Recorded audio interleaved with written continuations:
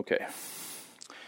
So in chapter 14 of Revelation, just bringing us up to speed, if you would, in chapter 12, chapter 13, we're given a glimpse, some description, and insight into Satan and how he reigns and rules.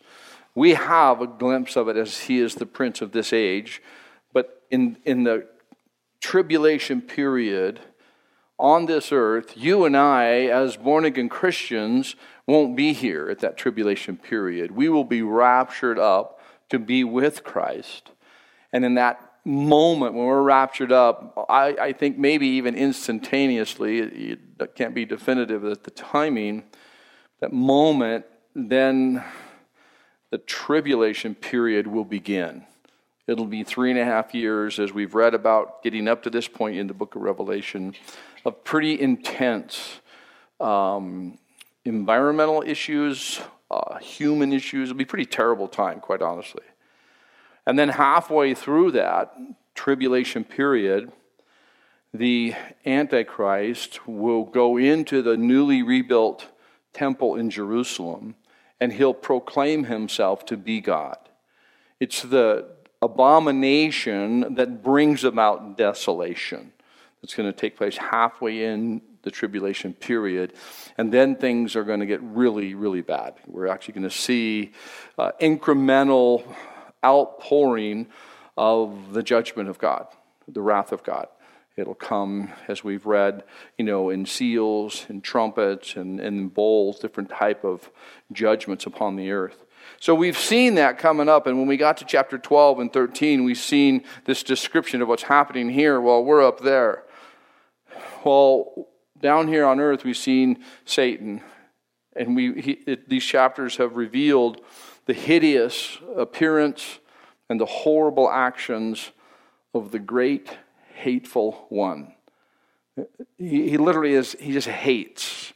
He hates you, he hates me, he hates anything created in God's image and likeness, and that would only be human beings. And he hates us for that very statement, because we remind him of the one that he rebelled against. One who really, Lucifer, really Satan, he really, thought he could be like God, and was booted out of heaven, the Bible tells us, and a third of the angels went with him. So this hateful one is, as we know, has brought a lot of strife and a lot of death and a lot of heartache to humanity. And it's such a stark contrast in leadership, because we see Satan, we see this picture and personality, and we're able to, even in this book of Revelation, we're able to compare it to the Lamb of God who takes away the sins of the world. And it's such a stark contrast. It's in no way an opposite. In other words, he's not just the antithesis or the opposite of Jesus, this one we know as Satan. He's created by God, he's inferior to God, and he's indignant. So, chapter 14, we're going to see, is a break from the terrible things taking place on earth, as John now speaks of what's taken place in heaven near the end of the great tribulation that's taken place here on earth. I'd seen a news clip here some time ago, and it was about some traffic issues they were having in Boise in Ada County, and so they had a glimpse of the traffic control room. I think for that, I can't remember what division Ada County handles that, but it was phenomenal. They have monitor money, and they have a lot of it, because they got a lot of monitors. They got this row of monitors, and it shows intersections and various things. They can control the timing of the traffic lights and create flow and all this different stuff. But what captured my attention is they can see all these different things. Multiple monitors showing what's happening in several places around the city. I kind of see this book we're reading as that. Because when we're trying to follow the chronology, it's almost like another monitor is showing something else that's taken place. It's like a movie, when you're watching a movie or even a television show, and it'll show, you're tracking with this one part, And then it'll jump to another person, another personality, and it'll bring that part of the story, of the script, up to speed or give you insight. And then it'll go back to this one, and you know what I'm talking about? That's what's happening as we read through the book of Revelation. That's why it's sometimes tough to track if we're trying to keep it synchronized to a chronology. This, then this, then this. Well, no, this, then this, then while this, there's this, and this, with this, and now we're going to this. And you're kind of going, okay, let me back up. So it's always good just to back up a little bit and just see where you're at. Okay, and then in heaven, this happened, and then I seen this, and that's what we see. So with that kind of a background, let's pray. God, it is such a joy. Really, it is actually a privilege that you have invited us to know your word. Not only have you invited us to know your word, but you, because of your grace, you've made it possible. Because of your work, because of the victory on the cross, you've made it possible that we can come boldly into your throne of grace to find mercy and help in our time of need. And we just thank you, God. You know our needs. As we're here tonight, we have family situations or friend situations that are such an encouragement. There's such a strength, such a joy. And Lord, we also have family things and relationship things that are challenging in the moment. And they're difficult. And we need your grace, your unmerited favor to sort it out. And Lord, as you would teach us your word, you would show us, Lord, the importance of putting you first, of hearing from you. Lord, we need to hear from you, and what this passage will look at, how it applies to our life. How do we walk away tonight with truths that will transform us, with an understanding of what's happened in the past and what's happening in the future, and knowing that you are on the throne, that you are in control.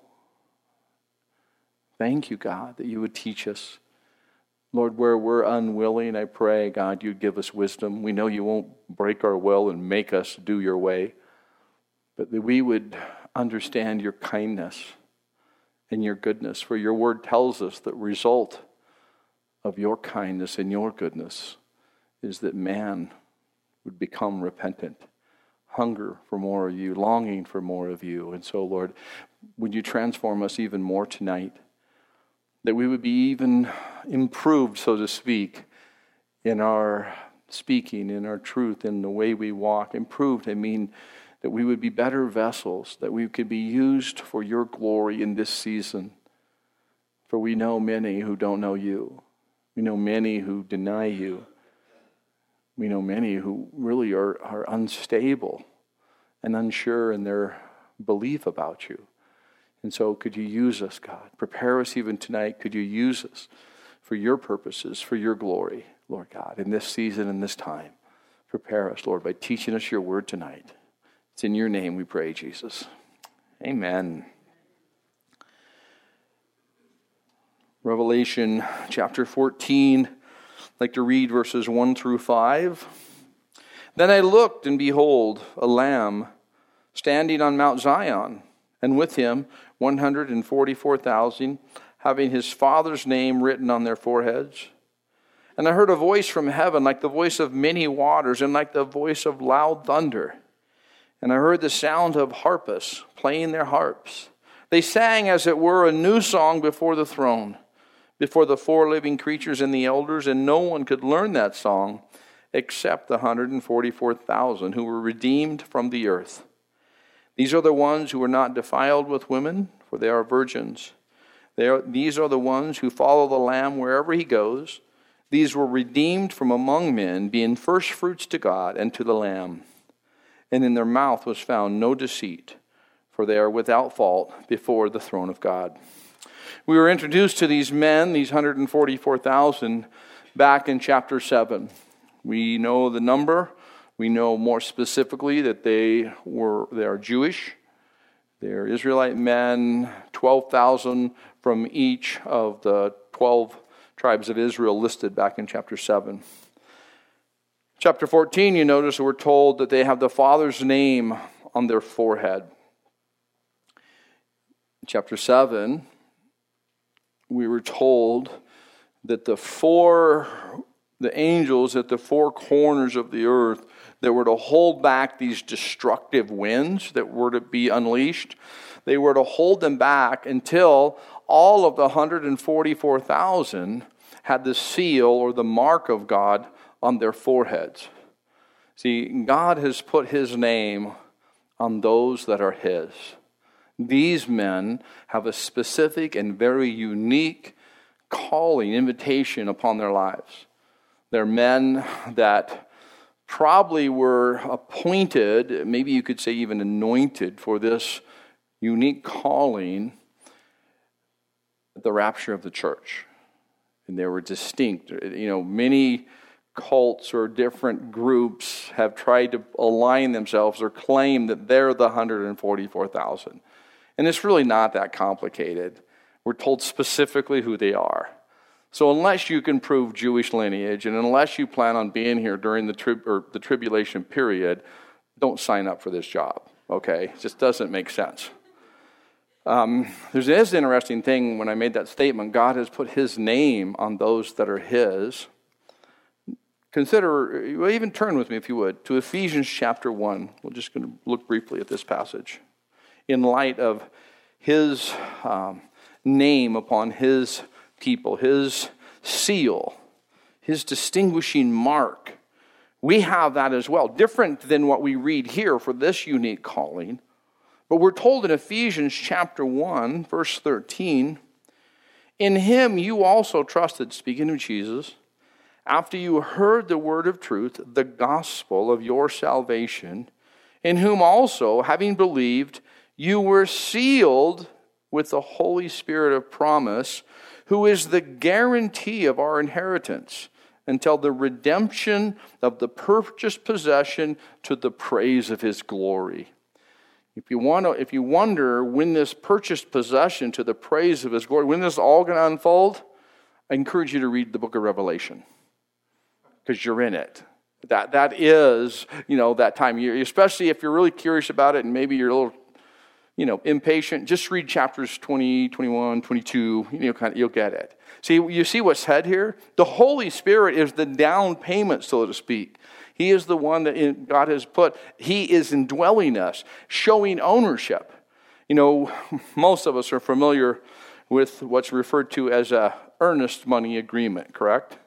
It's usually on a larger purchase, most often in a land sale or a home purchase, and you put down an amount of money to convey your seriousness, your commitment to the desired purchase. And back in the day, the simple rule was you put down as much as you knew would convey you're that serious. Because if you didn't, then they could actually say, $100 on a $150,000 purchase, you ain't too serious about it. And they would entertain another offer. Well, think about that little principle. God himself has said, I've purchased them. I will give you an earnest money agreement myself. I will indwell them. I will be the down payment for them, the creator of the universe. So when you see this here in Revelation chapter 1, there in verse 13, in whom also, having believed, you were sealed. He is the guarantee of our inheritance. What a powerful thing. That's our seal. That's our mark. We'll have a new name. There's other things we'll be fascinated by when we get to heaven. But this passage back here, we're moving now back to chapter 14, verse 1. We see that these 144,000 are in heaven, standing on Mount Zion. Some have questioned whether that, I understand, I'm not definitive on this one. Is the Mount Zion spoken of later in Revelation, the Mount Zion in heaven? Or is it the physical mountain here? Who knows?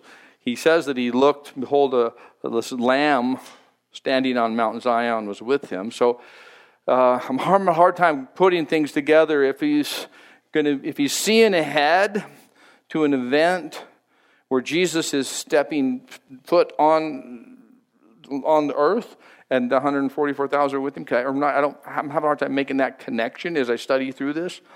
But I don't lose any sleep over it. It's just a point to ponder. It's something to consider.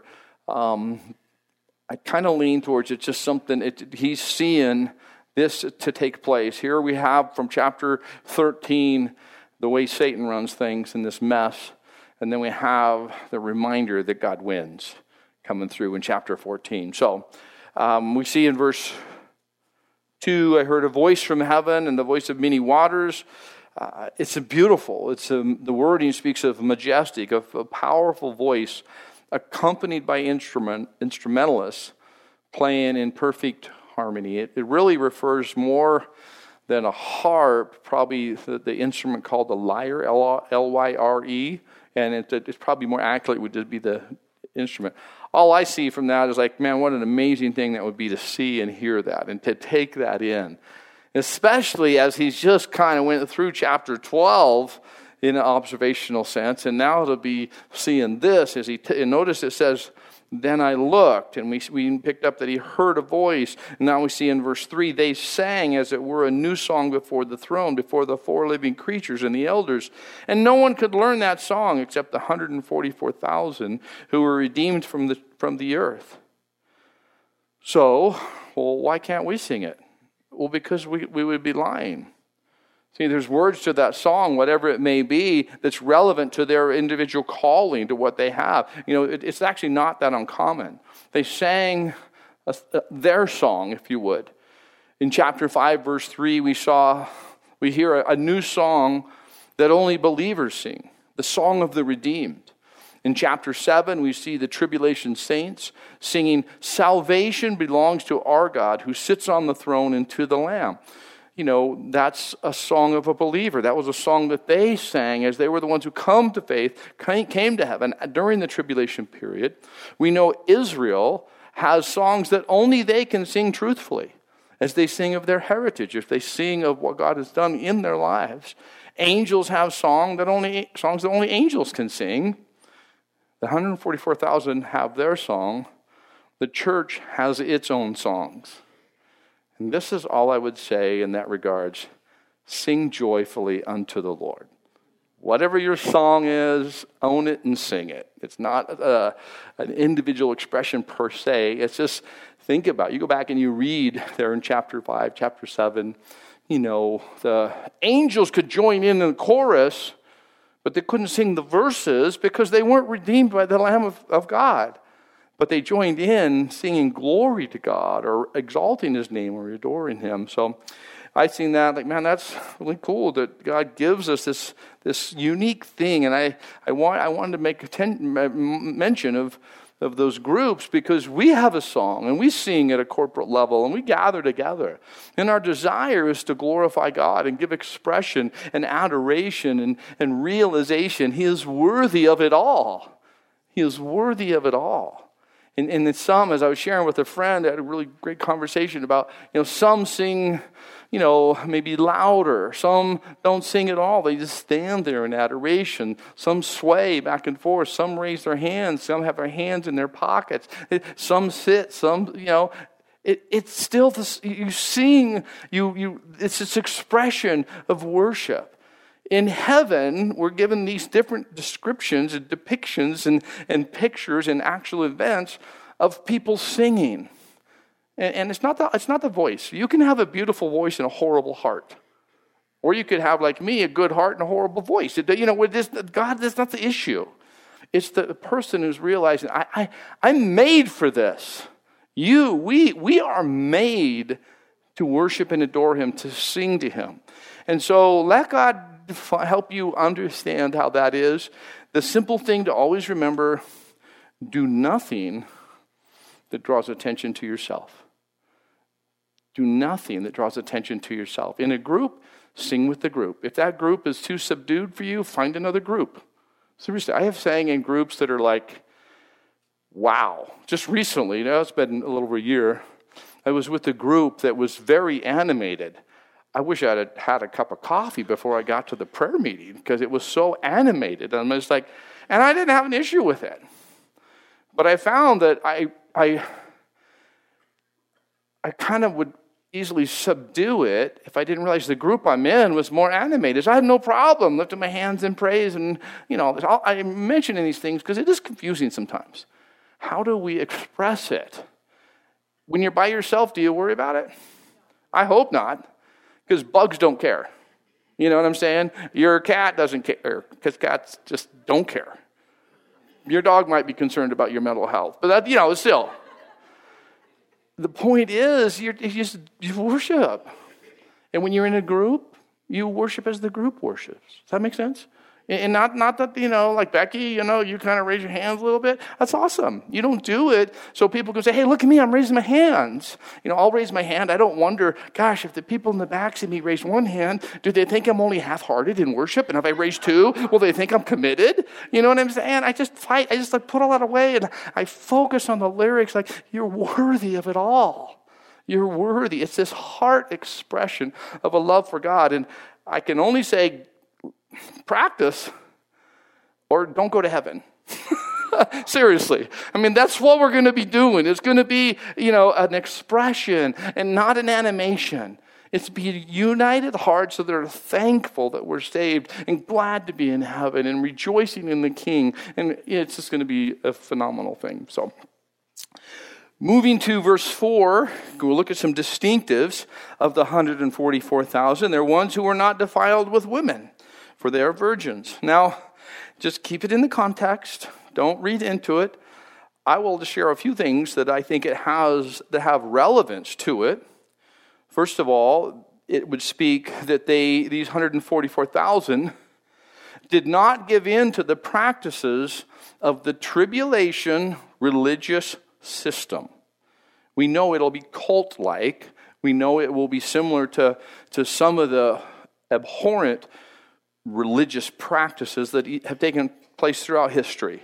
By abhorrent, I would refer to even back in the Old Testament, where in a religious expression, small children, infant children, even up to a couple years old, were offered on this idol, heated to intense heat, and the children were literally fried, sizzled on this altar as an expression of worship to God.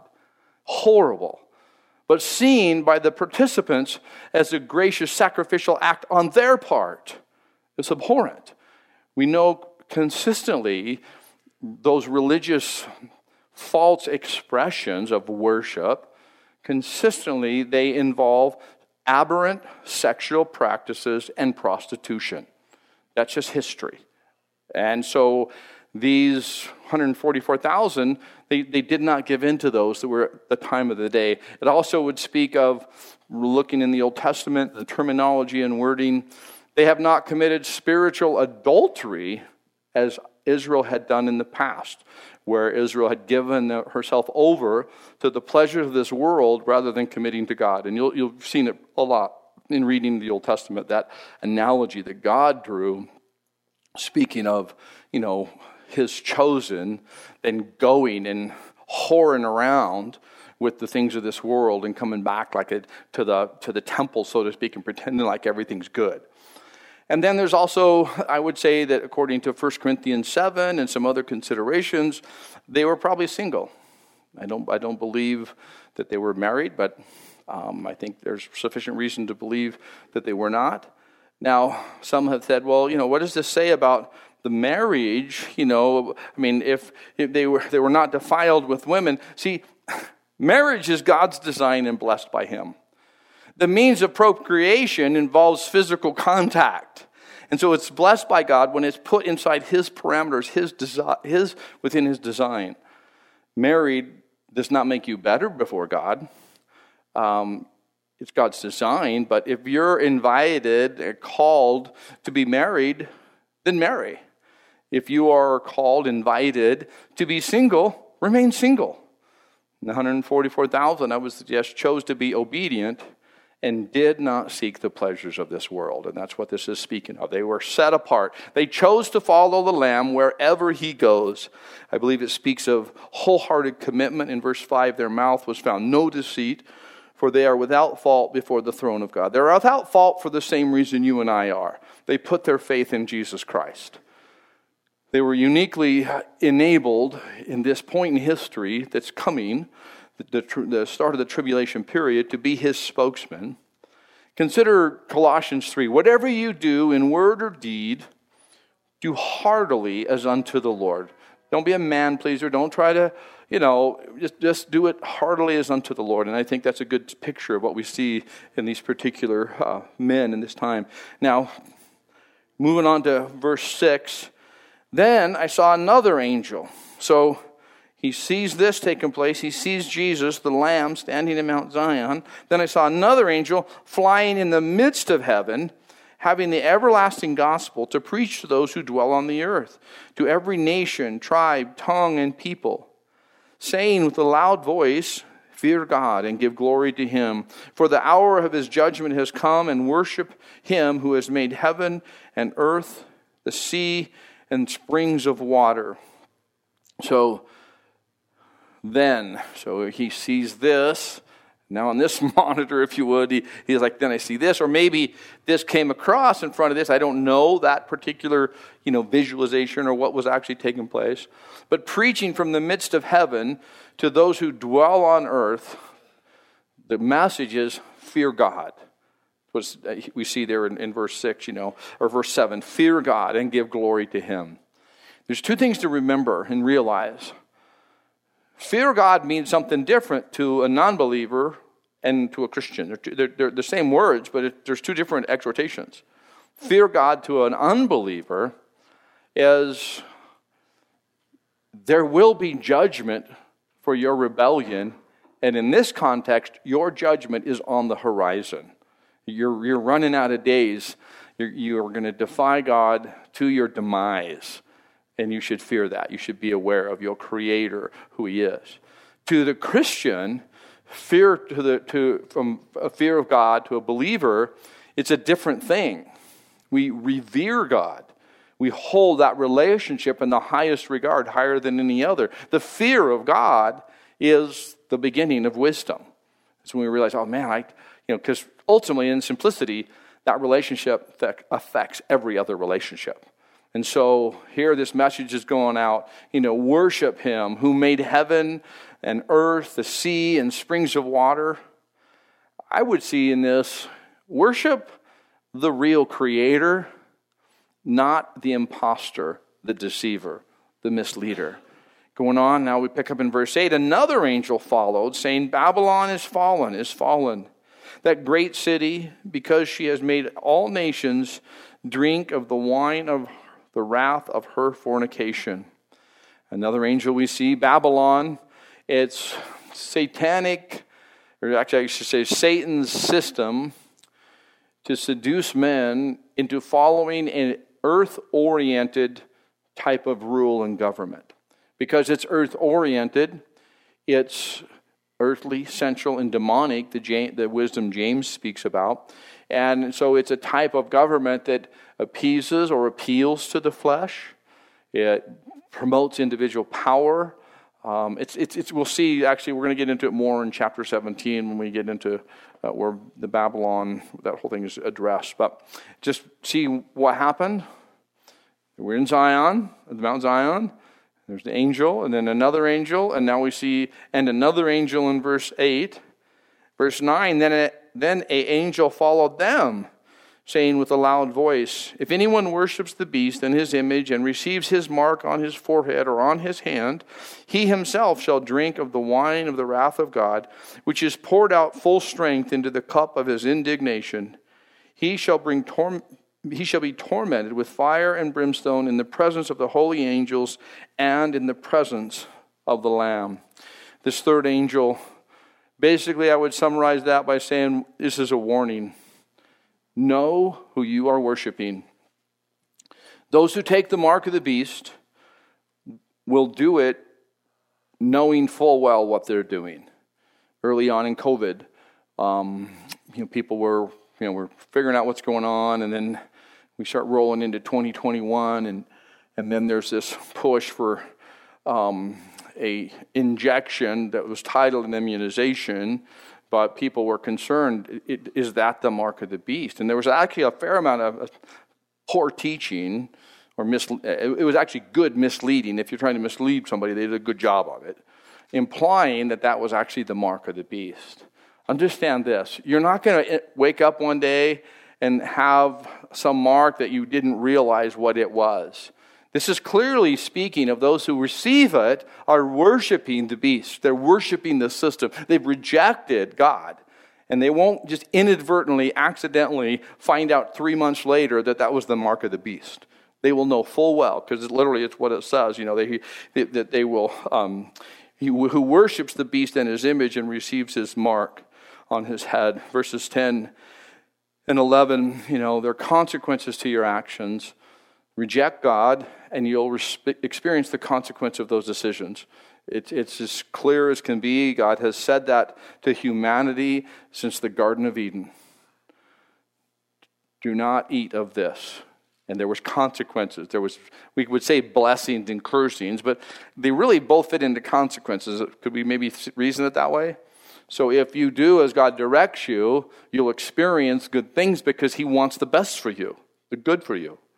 If you choose to go against God, you're choosing kind of open yourself up to what this world has to offer, and the consequence of rebelling against him is he will bring correction. He will bring correction. Now, if we deny him and say, I don't want anything to do with you, as some have really boldly said, even verbalized, I don't need God, I don't want God, I'll rot in hell for all I care. You'll get your request. God will honor that demand of yours. He won't send you to hell and you didn't know you had the ticket. You will make the request. You will make the requirement. You will make the demand. And then you will end up there. So we see here, and it's an interesting thing happening, because as the wrath of God is being poured out, the call of God is continuing. The two witnesses, we know they went around. We know the 144,000 were declaring during the tribulation, during the wrath, God is extending mercy.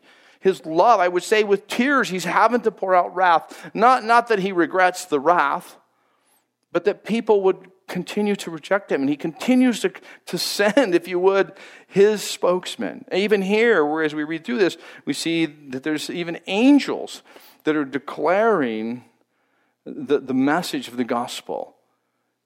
And at the same time, there are instruments that are pouring out his wrath. Some people say, how can God do this? Like, he's perfect in all of his ways. And he's so gracious and kind and loving that even in the midst of all this happening, he said, I have not closed the door on you yet. But there is a yet. There is a point where he does close the door. So the tribulation period, if we reject Christ, we choose to be eternally separated from him. And that's really what is being declared. It's hard to even imagine what this would look like. Can you even try to grasp? To drink of the wine of the wrath of God, which is poured out full strength into the cup of his indignation? To defy God in such a way that you would ask for, you would arrogantly be saying, show me what you got. And trust me, you couldn't handle it. There's no way you could handle it. Moving on to verse 11, when we have the same thing, it's a continuation. The smoke of their torment ascends forever and ever, and they have no rest day or night, who worship the beast and his image, and whoever receives the mark of his name.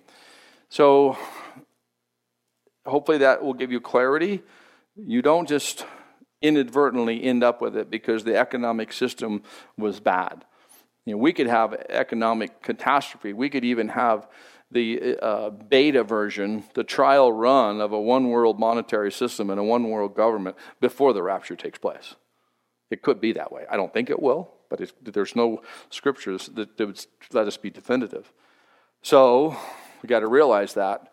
Let's just make sure as we go along.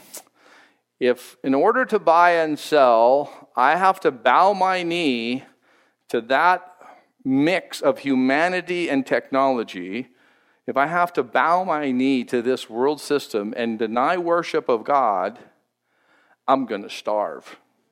I'm not going to do it. And that is, you just have to have that in your head, if you would. So as we see now, verse 12, here is the patience, endurance, steadfastness, perseverance of the saints. Here are those who keep the commandments of God and the faith of Jesus. Then I heard a voice from heaven saying to me, write, "Blessed are the dead who die in the Lord from now on." Yes, says the Spirit, "that they may rest from their labors and their works follow them." So this steadfastness, this patience, this enduring during the tribulation period, because you come to Christ later, or in this, say, the last 3.5 years, it's going to be in the midst of great adversity and horrible, unimaginable trials and suffering and pain in these last days of the tribulation. Death is a blessing.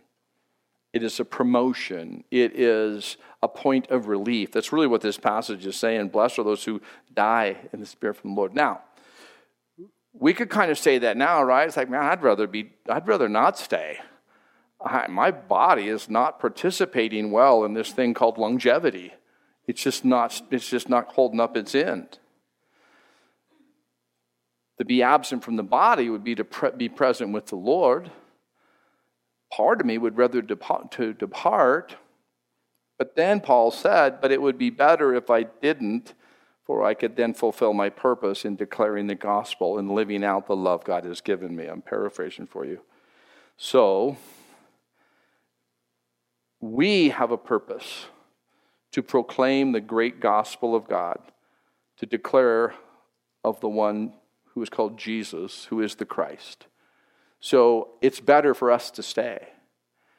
I believe at this point in the tribulation that we're reading about, it's better to depart. Let the 144,000 tell. Let the angels declare, because it's going to be so pressed so hard and so terrible. It says right here that blessed are the dead who die in the Lord from now on. So now on is that time. It's not where you and I live. It's now from that point on. Moving on to verse 14. Then I looked, and behold, a white cloud, and on the cloud sat one like the Son of Man, having on his head a golden crown, and in his hand a sharp sickle. And another angel came out of his temple, crying with a loud voice to him who sat on the cloud, "Thrust in your sickle and reap, for the time has come for you to reap, for the harvest of the earth is ripe." So he who sat on the cloud thrust in his sickle on the earth, and the earth was reaped. It's given us a picture of harvest time. It's speaking of judgment. When this speaks of harvest, it's in the scripture, oftentimes it's referring to judgment. God has been patient, and this refers to the time has come. The door is closing. It is time to go through the last days of the tribulation days. And that's what we see unfolding here. Verse 17, then another angel. We got angels showing up everywhere. You read through this, and I think it's specific and distinct. They're different. Otherwise, it would be saying, then that angel said, or maybe he would have put a name on him, who knows. But just track. The angel came out of the temple, reading in verse 17, which is in heaven, he also having a sharp sickle.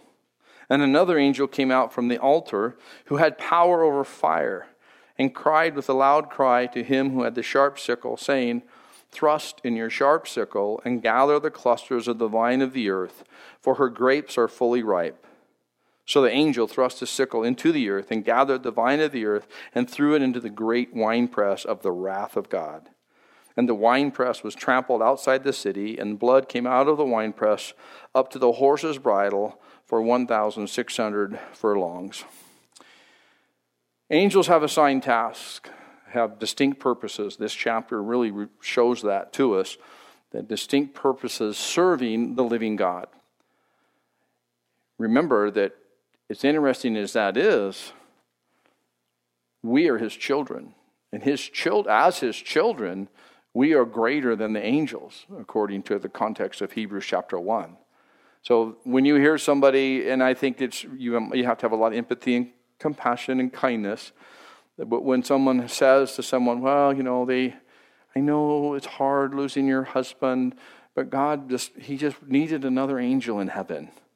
Just smile with them and let them, learn to be quiet. The husband's not getting a demotion. We're not, and we are actually placed as his children. And with that, I would like to say we have distinct purposes as well. We have a unique calling and an amazing opportunity. And so this angel has a job as the others have, and seems to serve with gladness, with clarity, with understanding. He's just come out and he went forth as he's supposed to, doing what he's supposed to do.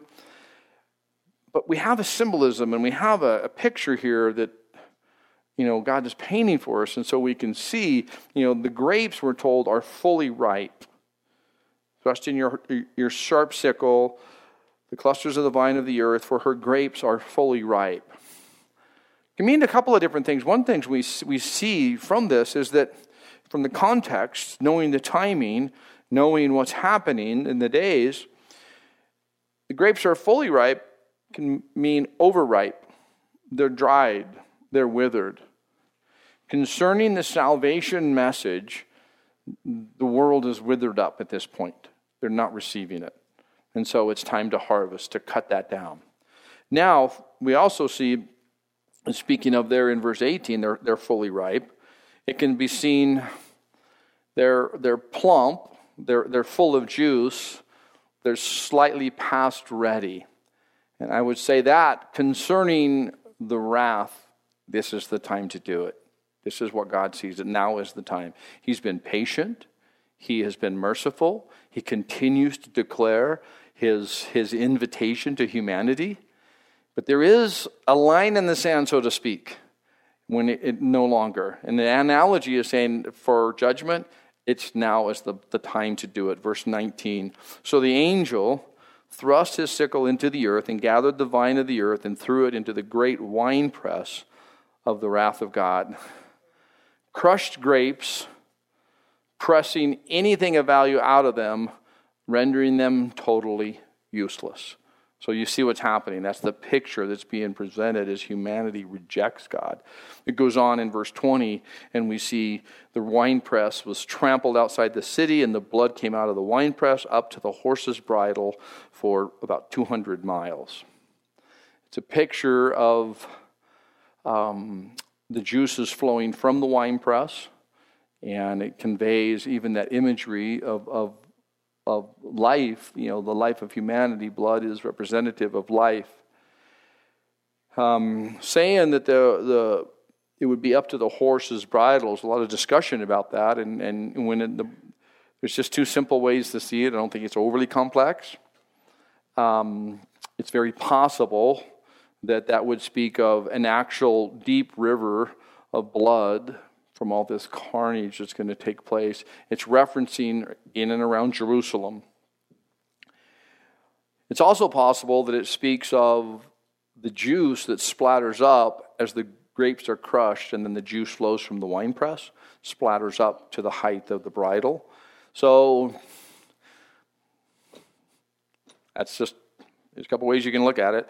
I think with the amazing battle that's going to take place at the very end, either one of those could be very real. But we get what it's saying. It's a very graphic, disturbing picture, seriously, when you think about humanity and life and people that have rejected God and defied him so much and so long, and have endured such terror, such pain, such even atrocities, one on another even, and that they would still not turn to God.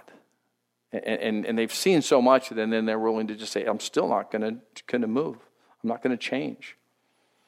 Chapter 14 is a necessary culmination of chapter 13. Chapter 13, it appeared that Satan was winning, remember? He was triumphing over the saints. He seemed to be victorious in almost every way. Evil was triumphing. God was dead. But chapter 14 gives the rest of the story, as Paul Harvey would say. God is victorious. He triumphs. Satan is as good as dead. He, technically speaking, is dead in the sense that it's not going to change. The day hasn't arrived that he will be locked up for eternity. But it's not going to. There's nothing that's going to change that for him between this moment we live and in that point down the road when he is locked up. I want to finish with a song. I'm not going to sing it. I love you guys too much for that. But you actually know it, and I like the last part of it. The Battle Hymn of the Republic was written with these words in mind, these verses we just read. Mine eyes have seen the glory of the coming of the Lord. He is trampling out the vineyard where the grapes of wrath are stored. He has loosed the fateful lightning of his terrible swift sword. His truth is marching on. That is reality.